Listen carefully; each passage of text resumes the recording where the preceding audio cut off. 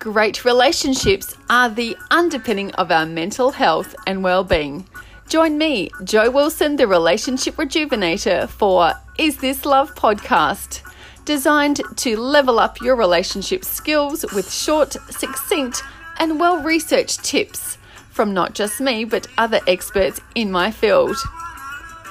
For more information, head to relationshiprejuvenator.com.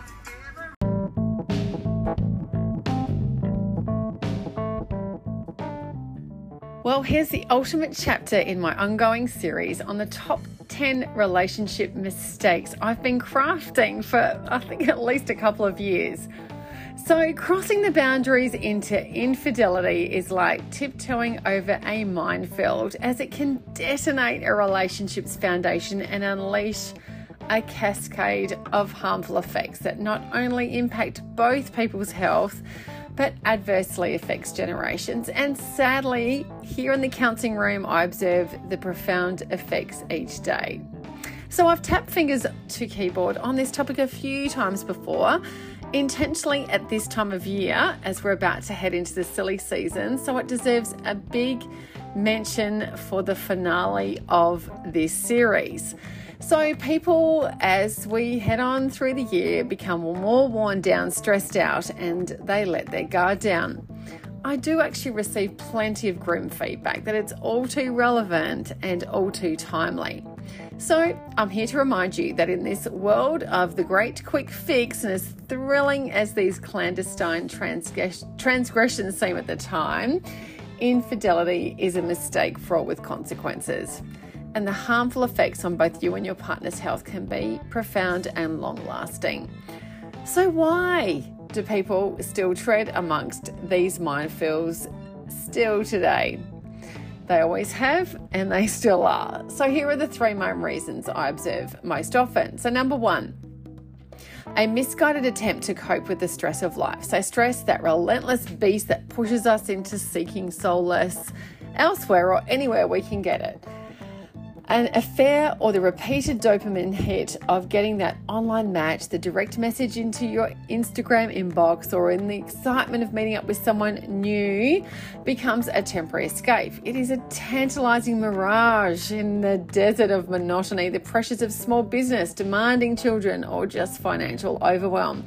But what seems like a brief reprieve soon morphs into a catastrophic storm, leaving not just the betrayer emotionally unsafe, battered and broken, but the betrayer is in a world of confusion, shame, and self-loathing. So as a therapist, it's my job to nurture both parties in a non-judgmental way, because they're both usually not in a good way by the time I see them. As trust shatters, sleepless nights become the norm, and anxiety and depression creep in like uninvited guests. So number two is feeling valued by fresh, adoring eyes. To boost self-worth is another potent reason behind infidelity. So insecurities about your own attractiveness, intelligence, and general worth can lead people to seek affirmation and validation from someone outside their committed relationship to fill that void.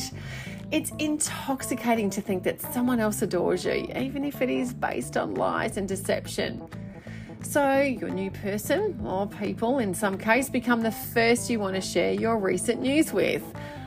The betrayed partner then feels discarded, unimportant, and unloved, and the emotional trauma from this abandonment does manifest physically.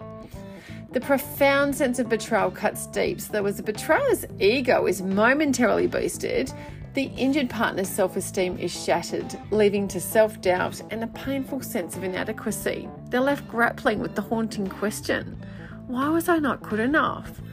So these emotional wounds can fester and lead to various health issues, such as compromised immune systems or chronic stress-related illnesses.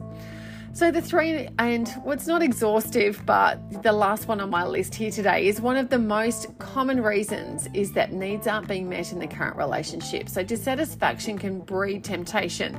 So instead of addressing concerns with your partner, people opt for the thrill of a secret liaison. So, in essence, the mistake of crossing boundaries into infidelity isn't just a moral transgression, it's a genuine threat to the health and well-being of everyone involved, including children. The scars left by infidelity run deep emotionally and physically. And whilst not always, I notice repeated behaviours passed down generations. So before you consider stepping onto the treacherous tightrope of infidelity, remember the thrill is fleeting, but the consequences are not. A healthy, honest and loving relationship based on trust and communication is the antidote to the poison of infidelity. In the end, it's always easier and wiser to keep the boundaries of your commitment strong and unbroken for the sake of both your own well-being, that of your partner, and particularly any children that may inadvertently emulate your example one day. So reach out to a professional therapist if you're struggling in this area. You can read more on my previous articles if you head to my blog at theconfidantcounselling.com, and you can search under the top 10 worst relationship mistakes series, or there's also a topic that is just called infidelity. So you can also head to relationshiprejuvenator.com if you want to check out all of my online courses that start with Confident You. There's Communicate for Love, and there is also Deeply Connected for a more intimate relationship that we all desire. So you can also head to my website, take my survey for free, and enjoy all the resources on offer, because I'm sure passionate about these topics. Hey, thanks for listening to this series. I can't wait to produce some more.